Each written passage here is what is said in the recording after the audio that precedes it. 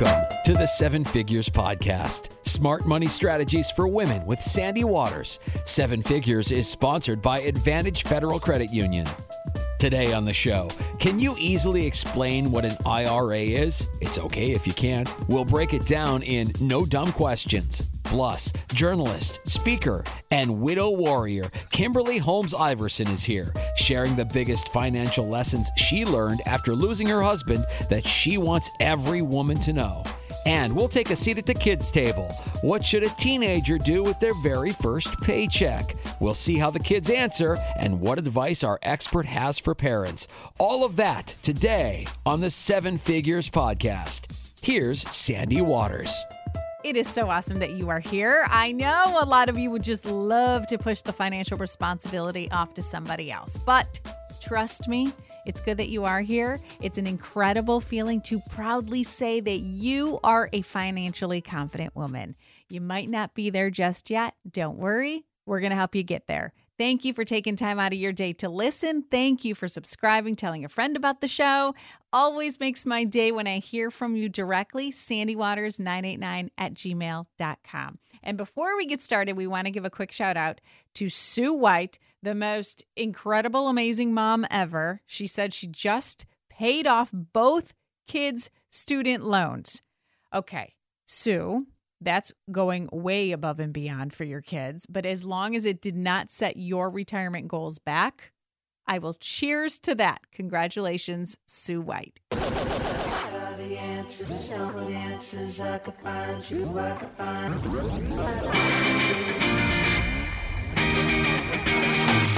Think about the last time you were talking about money and how it made you feel. If it made you feel uncomfortable, what was the situation? For a lot of people, it was a time they didn't understand what everybody was talking about. It almost sounded like a foreign language.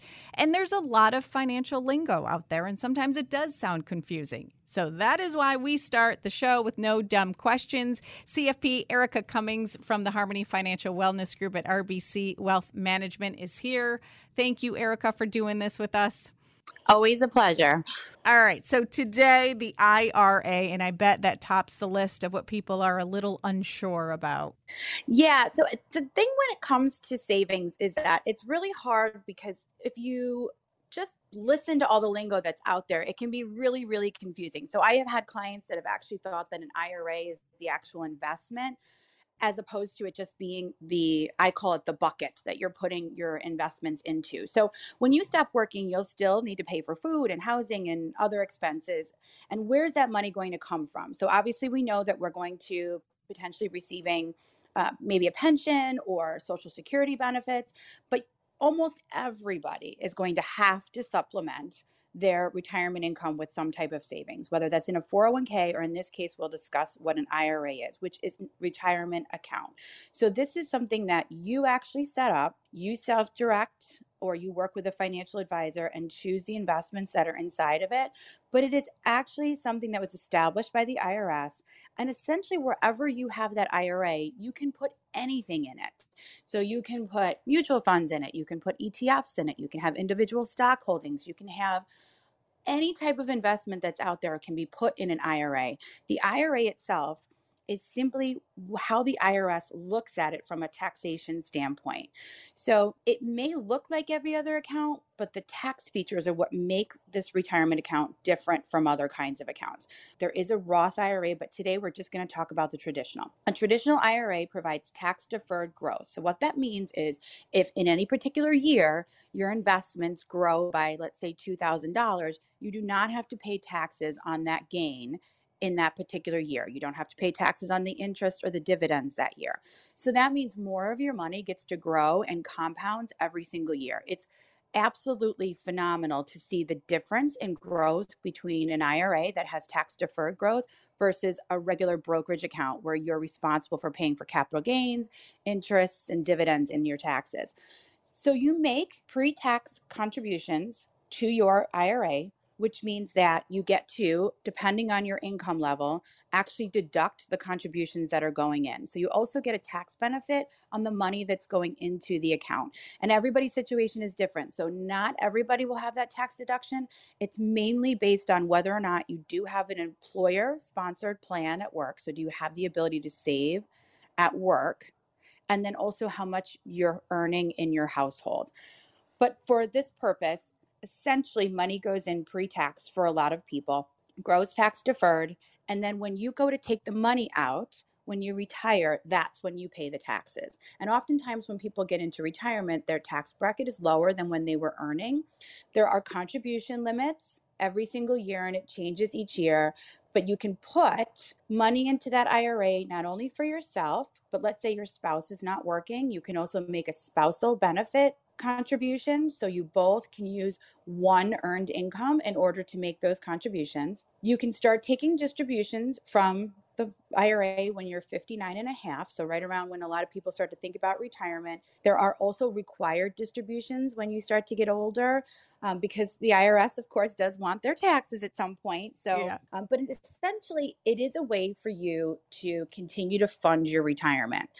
Tax laws can be complicated, and there's a lot that changes on an annual basis. But I think the biggest thing I want everybody to take away from this is it's never a bad thing to be saving towards your retirement. So there's 5 basically, I think, worst IRA mistakes that people are making.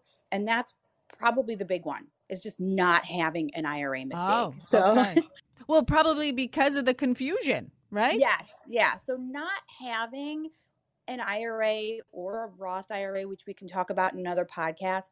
Maybe you've been waiting. Maybe the current market has left you unsettled. So you're thinking, I don't want to do it now. I want to wait.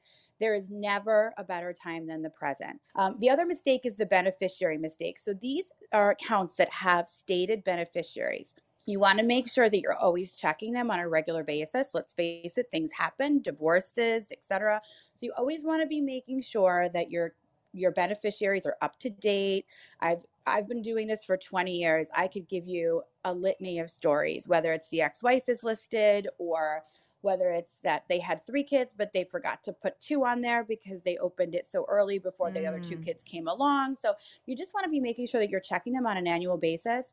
The other thing is the tax deferral mistake. So one of the best aspects of the IRA is that tax deferral that's incorporated into it. So it can be a problem if you have the wrong investments in there. So you want to make sure that you're putting in investments that aren't already tax-free. So I have a lot of people that put annuities into IRAs, or they'll put municipal bonds into IRAs. These already have tax benefits. So you want to make sure when you're doing any type of investment decisions that perhaps consult a professional so that you're getting the absolute maximum benefit from the IRA. The other thing is having too many of them. You don't have to open a new one every year. I've seen this so many times where it gets to tax season and the accountant will say, put in this much into your IRA, it'll reduce your taxes by this amount. They just run to the bank and they open an IRA. And then the next year they open another IRA. And the next year they open another IRA. It's probably easier to understand how much money you have too, if it's all streamlined Absolutely. in one place.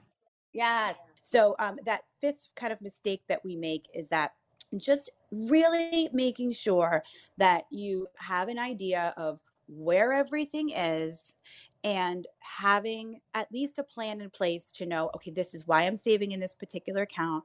This is the investments that I'm putting in there, and this is what they're trying to achieve. So getting to that point where you have a plan for all of these, you want to make sure, this is your hard-earned money.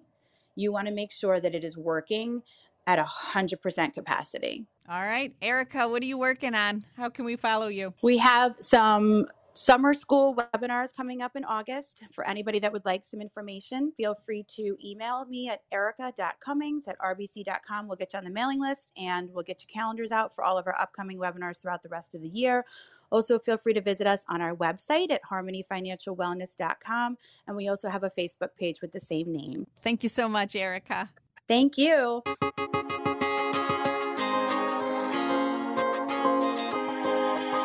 There are a lot of studies to actually back it up. More women than men tend to be planners. And it's safe to say that we probably tend to worry a little bit more too. A lot of the what if, God forbid, scenarios that play out in our minds are related to money in some way, and the pandemic has made those fears feel more real? What if you are thrown a curveball?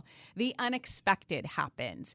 What should you know and be prepared for? Our guest today, journalist, speaker, and widow warrior, Kimberly Holmes Iverson. Thank you for chatting with us. Of course. I'm so happy to be here. Oh, gosh, you are such an inspiration. Kimberly, I don't know if I have what it takes to be as strong as you have been, honestly. You know, it's one of those things I think every widow hears, but it's the same response I think we all give, is we really weren't given a choice, you know? And I think, unfortunately, when you're put into a position where you have to live the unthinkable, you do what you have to do, and you find strength you did not know was inside you. It's been 4 years since you lost Rashid? Okay. Yeah. And it totally took you by surprise. It was completely unexpected. It was April 16th, 2016. We lived in Orlando at the time. And to give you a little bit of background, so I met Rashid when I was a freshman at Duke, and he was the cute senior with the big muscles.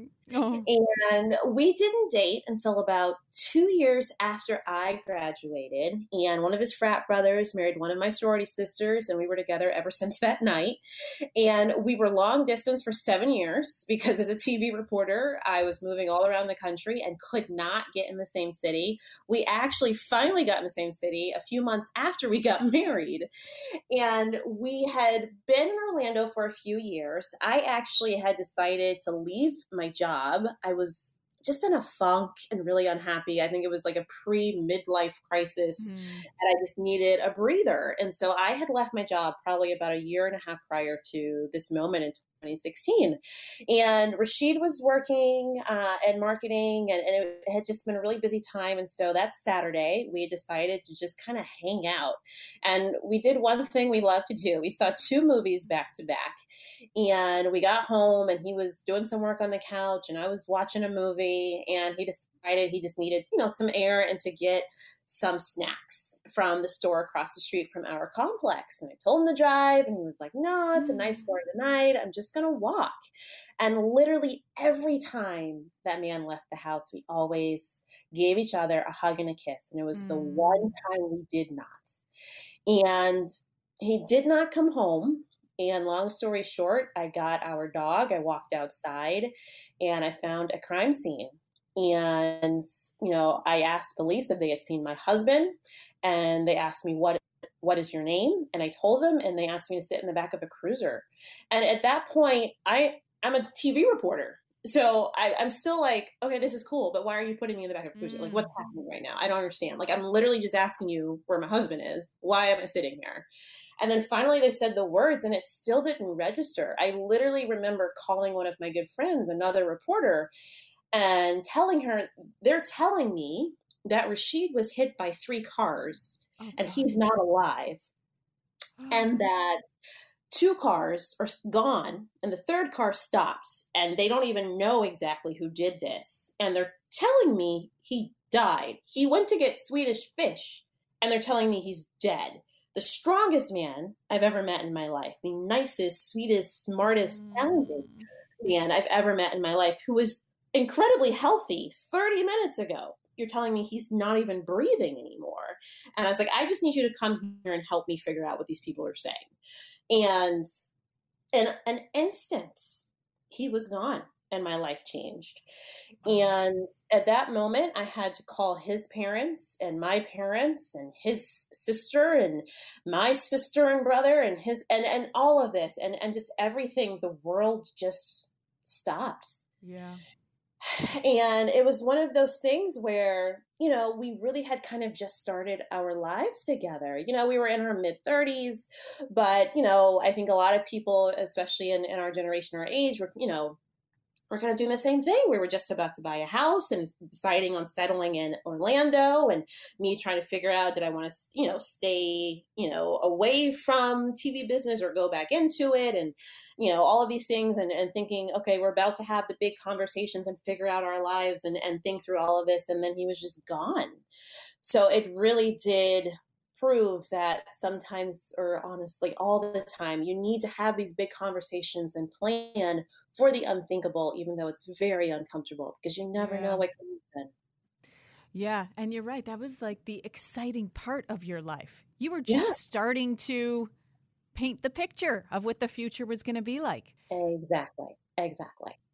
So now you took all of this, I don't know if grief is the right word, because it was way more than just grief that you were dealing with, but you took all of these emotions and energy and you directed it to helping other women and other widows. It was one of those things where I felt so numb and so terrible, and I didn't want to go on. I didn't want to live, to be honest. Yeah. But I thought, and I remember, my birthday was a few months after Rashid died, and Rashid's mom, I remember calling and singing to me that morning, and she was saying, "Blessing, you're alive." And I just remember being so angry, because I'm like, it's not a blessing. It's not a blessing I'm alive. This is a horrible, horrible thing. And it took me a really long time to be happy to still be here. But I figured, if God left me here and I was going to do the hard work of living, I needed to figure out a way to put one foot in front of the other.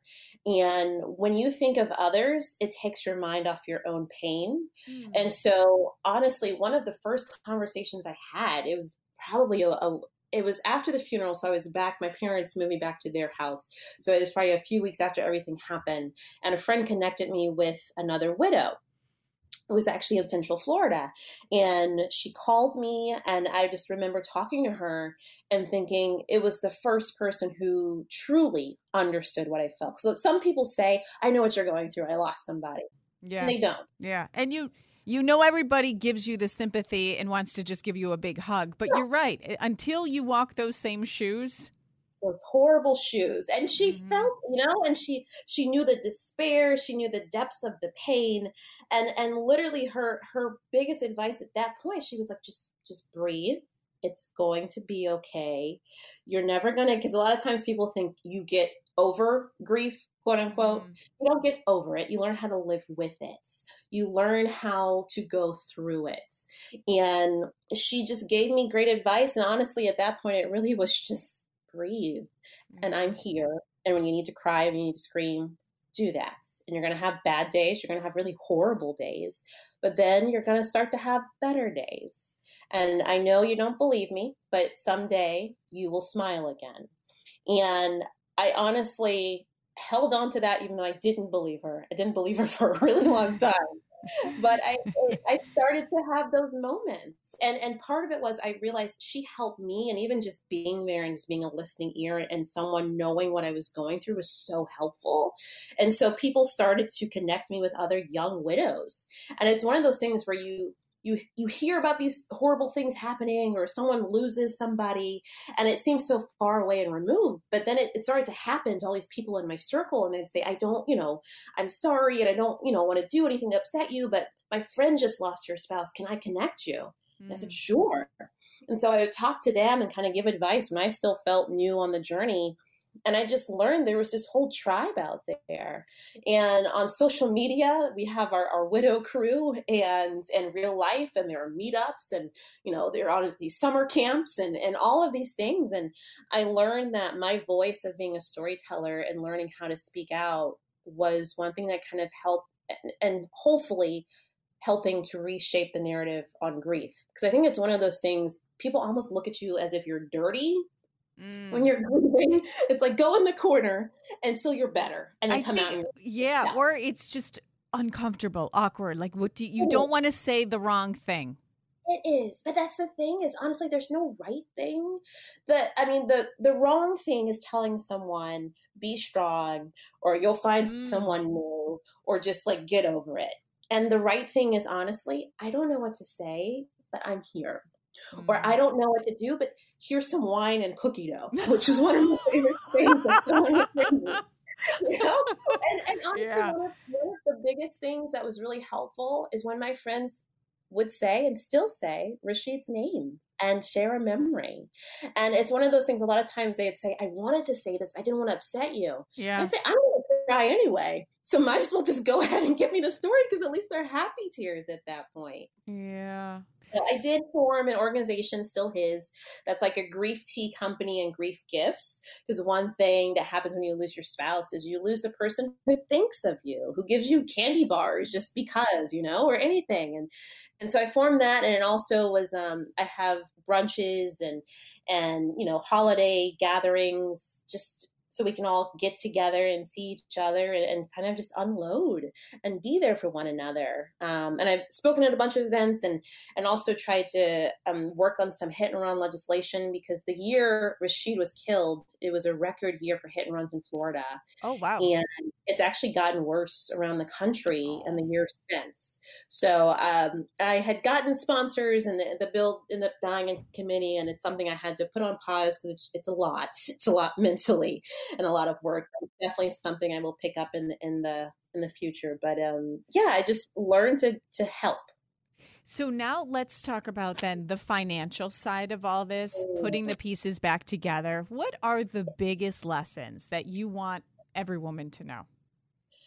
So first of all, I want to say, oh gosh, there must be a lot. Okay. You're like, okay. The average age of a widow is 59, which is really young. And I think we don't really realize that. A lot of times we think of maybe your grandmother or someone like that who's much older, but the average age is young. And most men who are widowed remarry, and for women, it's a mixed bag. So when it happens to a woman, when she becomes a widow, she often has some very difficult lessons to learn. And on the scale of the most stressful events in life, losing a widow is the most stressful. It's number one. And even like losing your parent and your child and even being incarcerated is below losing your spouse. So I would say there are three big things I learned, unfortunately. And two were great things because we were doing it and just really made things, it was the one little bright spot that made things easier. And I'd say one big lesson was know your partner's passwords. And I know for some people that's a touchy subject, but literally I'll say weeks before everything happened, we had sat down and thought, okay, we have all this stuff all over the place. And, you know, we were adults when we got married. And so, you know, we knew each other's, but you didn't really have a place where it all was. Yeah. And thank goodness we had that conversation and compiled the information in a document, and we had it. And I knew all of the accounts, and I knew, you know, the logins and all of that. And so that was one positive. Another thing I would say is have an idea of your budgets, you know, bills, mortgage, what's going out, what's coming in, where is it coming from? And that might be an uncomfortable thing for some people because, you know, money and knowing who manages what might not be your thing, but you need to have an idea. And maybe you're dependent upon your spouse. Maybe they're the breadwinner. And, you know, when Rashid died, he was the one who was making the money, even though I clearly had a career. But at that point, I wasn't working. But I at least had an idea of what we owed and what, you know, what we needed to pay. And I'd say the last and most difficult lesson was even if you do all the right things, there are some things you just can't prepare for. And so it's try to always have some sort of savings and prepare for something you can't even imagine. Because one of the big things that happened to me is Rashid's student loans were forgiven, but he went to Duke twice, Duke undergrad and Duke Business School. And the majority of it was student loans. And so when the government came back and said they were forgiven, I was like, wow, it's a blessing. Yeah, thank you. Right. The government is helping me out. Sure. Right. And in the middle of it, you know, grief is clouding your brain. And literally, if someone's helping me, I'm not thinking 5 steps ahead. I'm like, what did you say? Okay, now I'm moving on to the next fire I have to put out. Yep. And unfortunately, the next year, which I did not realize, the government considered that taxable income. Ooh. And so I had never been a person that owed the IRS anything. And now the IRS was looking at me like, you made the equivalent of a, sizable salary and didn't pay us. And now you need to pay this huge chunk, which just about wiped out my savings. And It was a really scary thing because it was a year after I had gone through what I thought was the worst year and really tried to get on my feet and plow forward and put one foot in front of the other and make smart decisions. And I literally at that point had just bought a house. And I had not prepared for this at all. So it was one of those things where even when you do all the right things, sometimes you just can't prepare for everything. So try to have savings. We have to say congratulations to you, too. You just got married last month, right? I did. I did the one thing I swore I would not do. Did you really? Did you say that said, I'm done? You're so young. I know, but that was one thing like everybody would always say. And, people love to say, you'll find someone new, you're young, you're cute. And you're like, that's not helpful. You just make me angry. And the way that Rashid loved me, I was not willing to settle. And I had this big, bright bowl of love. And I was obviously sad, but I was like, I'm not going to settle. And so I guess God just wants me to live on that for the rest of my life, and I'm going to do it. I say that, I tease you about it, but I say the same thing. I'm like, if something God forbid happens, I don't know if I have it in me to look, I guess. And you weren't looking. That's the thing. So I swore I wasn't going to do it, but I did do the work, and I did, I did therapy, counseling, my grandma's prayers, strangers' prayers, walking outside, exercise, like I said, eating like cakes and wine, all the stuff I needed to do, the bad days, the good days.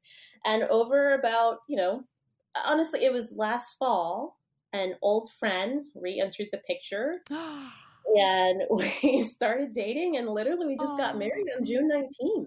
I love it. It was such a beautiful, unexpected thing for both of us. And he's incredible. And it's one of those things where I feel so lucky because I feel so safe and so loved. But Rashid is still a part of my life and our life. And I still have pictures and memories of him, and we still talk about him. And so it is exactly what I need to help me move forward. And it's possible to all those, I think we hear so many horrible stories and so many bad men, but there are really good guys out there. Take your heart and mind. And I feel really blessed. And honestly, I do believe that Rashid picked him out and he knew him, and, they were friends. And it's such a weird statement, a weird thing to say, but I think Rashid guided us together.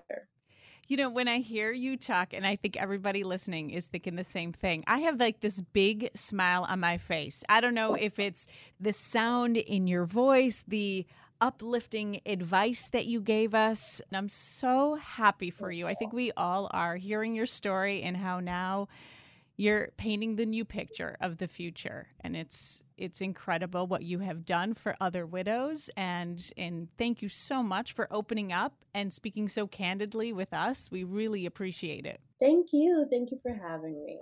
How can we follow you and support you now? I would love to have you guys connect with me on Instagram and Facebook. It's Kim Keeps Going. And my website is the same. And in case anyone does need to connect with my grief group and learn a little bit more about Still His, our Facebook page is Still His, Still Hers. And all of that on my website, kimkeepsgoing.com too. Time to take a seat at the kids' table. Our money expert, CEO of Money Savvy Generation, Susan Beacham, is here. Hi, Susan. Hey, Sandy. Okay, so today we asked the kids what they would do with their first paycheck. Tell me how old you guys are, and when you get your very first job, what do you plan on doing with that first paycheck? I'm 11. I'm probably going to put 60% into spending and 40% into saving. And the saving will probably go to paying for my car or something like that. and then the spending will go to like buying clothes. I'm 7 years old. I'm gonna buy a 4-wheeler and 2 dirt bikes and a trailer. So cute. I love that laugh. All right. So, what is the best thing we should tell our kids to do with their very first paycheck? Okay. So I love the fact that you introduce each one of these conversations by talking to kids first, because that's what I tell parents all the time. Before you launch into your speech about what to do and how to behave, ask them what they think. The first gal said, I'm going to do a 60-40 split. I'm going to spend some 60%. I'm going to save some. This is a young lady who is already budgeting in her head. First, ask the question, see what kind of foundation you're going to springboard from. Talk to them about, okay, so this is your first paycheck. What do you plan on doing with the money that you've just earned? You'll get an answer like a 60-40. Okay, that's a great idea. You're putting some money into spend and some money into saving. So let's talk about the mechanics of getting a paycheck. One of the first things you can do to help your child out and introduce them to the world of banking is to, when they have a paycheck, set them up for direct deposit. What that does is that moves the money immediately into a holding position, right? It's not something that's in their hands or burning a hole in their pocket. That's if your child is getting paid in a way that can accommodate direct deposit. If not, the minute they get a paycheck, or even if they're paid cash, take them and set them up with a bank account. Yeah. So that there's somewhere for the money to go, to be safe, and to sit while they stop, think, and reflect. So a first paycheck should also be a great opportunity for you to talk to them about gross versus net. My daughter, who's now 28, when she got her first paycheck, she worked at a shoe store, and she got paid $1 a pair of shoes that she sold. It took everything in me, not to say, are you kidding me? Because this was a lot of money to her, and this was important to her. And that's another thing I say to parents. Don't look at this through the lens of your eyes. Yeah.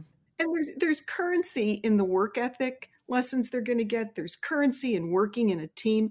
There was a lot of stuff she learned in that shoe store, in addition to getting paid $1 a pair of shoes. But she came home with her first paycheck. In those days, they actually cut a check. The owner did. It was a small business. And she said, what is FICA? I thought you were going to say another F. Okay, yep. Why I moved quickly. But anyway, and I laughed because if I had sat her down and said, let me talk to you about taxes. Yeah. So gross is what you're going to earn. Net's what you're going to take home. Blah, blah. She would have glazed over, checked out, and not retained it. But because it was her experience, and remember we talked about this in an earlier show, experiences are how kids learn. Mm-hmm. Talking at them, sometimes we have to do that. But experiences like this first paycheck, it's a golden opportunity for parents to take this experience and attach financial education, money knowledge. So we sat down and we talked about taxes. And now they're interested because it's their money. Yeah. Now, what about the very first paycheck? And I've heard other parents say this before, where their kids have the urge just to splurge, to just spend it all on something that they've always wanted. And the parent would say, well, okay, it's their first paycheck. It's okay. Is that dangerous territory when you allow your kid, quote unquote, allow your kid to do that? I think that you have to be careful when you're first working with earned money, something your child has earned independent of you. You have to be careful not to overmanage it like it's yours. Mm-hmm. Let them make their mistakes. If they're pushing to just spend it all, then so be it. Right? So because be it. Mistakes, That's going to be painful to watch, but yeah. gritting your teeth. But Yeah. you see, what you have to do, I think the best thing to do is for somebody to make a mistake, because when they make a mistake when they're in their high school years, it's a couple $100. When they make a mistake when they're 30, That's true. it's much bigger numbers and it's a much bigger life impact. Yeah. There's something magical about stories. So if you can talk about what you did with your first paycheck, what your first job was, what you learned, if you then can squeeze in, if they're still paying attention, what you do now, if you can keep them going, a story is a very provocative way of explaining this. And going back to Allison, gosh, I hope she never hears this, because she's gonna have so much of a problem with this. But anyway, we sat down every time she got a paycheck and we talked about it. And I said to her, every time she got a paycheck, let's take a portion of it and let's put it toward savings. Mother, it's my money. At the end of the summer, and she worked hard, Sandy. You got to sell a lot of shoes at a buck a pop, right? Yeah. So at the end of the summer, I said, let's go to lunch. And I had a spreadsheet and I showed her what she earned all summer. And I showed her what she would still have in hand if she had saved a portion. And she got it. She had zero. Wow. And she realized if she had just taken a portion, she would have, it was close to about $1,000. That experience wouldn't have been as meaningful to her had I forced it.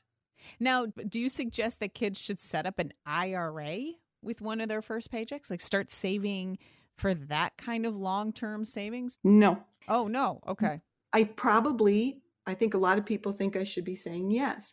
But there's so much to teach, Sandy, at the beginning, that if we set up a relationship with our kids and money, that we're always going to be taking some away from them and putting it towards a goal they don't understand when it's not relevant, then you create the profile of a person who's always going to battle that and who's never going to want to hear about it. In high school, they're earning income for a purpose, whatever the purpose is, whether it's a summer camp or whether it's to pay for expenses for a car. At the end of high school, they're earning money for whatever purpose that is. So there has to be a relatable goal. Let me tell you the third and final story about Allison. Wow, have you set this up beautifully? So she's 28 years old and we're in a pandemic and the market tanks. And so I said in a phone call, I think now's the time for you to put some money into a Roth. And she said, oh, I love that idea. She was 28 when she finally said, I love that idea. It was finally relevant. So our role as a parent is to continually reintroduce things that we've learned, saving for retirement, saving for a rainy day. And the most important sentence of this time together on the first paycheck is an old saying that's still so darn good. Pay yourself first. Pay yourself first. Just think about it. You get a paycheck and now I want you to pay a portion of that back to yourself. Because everything else you want to do is going to be to pay it out towards something else. But I want you to put yourself in front of the line. So instead of saying just save it, call it pay yourself first. All right. I love it. Where can we find you, Susan, and how can we follow your work? You can follow me at my blog, which is SusanBeacham.com. And you can find our Money Savvy Generation's award-winning products and some free resources at Money Savvy. That's 2 V's, SAVVY.com. Perfect. Thanks, Susan. Nice to be here. All right, that wraps it up. Another great show. So much good stuff. Let me know if there's a topic you want us to answer in No Dumb Questions, if there's a guest you want me to get on the show, or if you need help talking to the kids about money. This podcast is for you. Cheers to each and every single one of you who is proud to say you are on your way to being a financially confident woman. Talk to you next week. Thanks for listening to the 7 Figures Podcast. Click subscribe so you don't miss an episode. 7 Figures is sponsored by Advantage Federal Credit Union.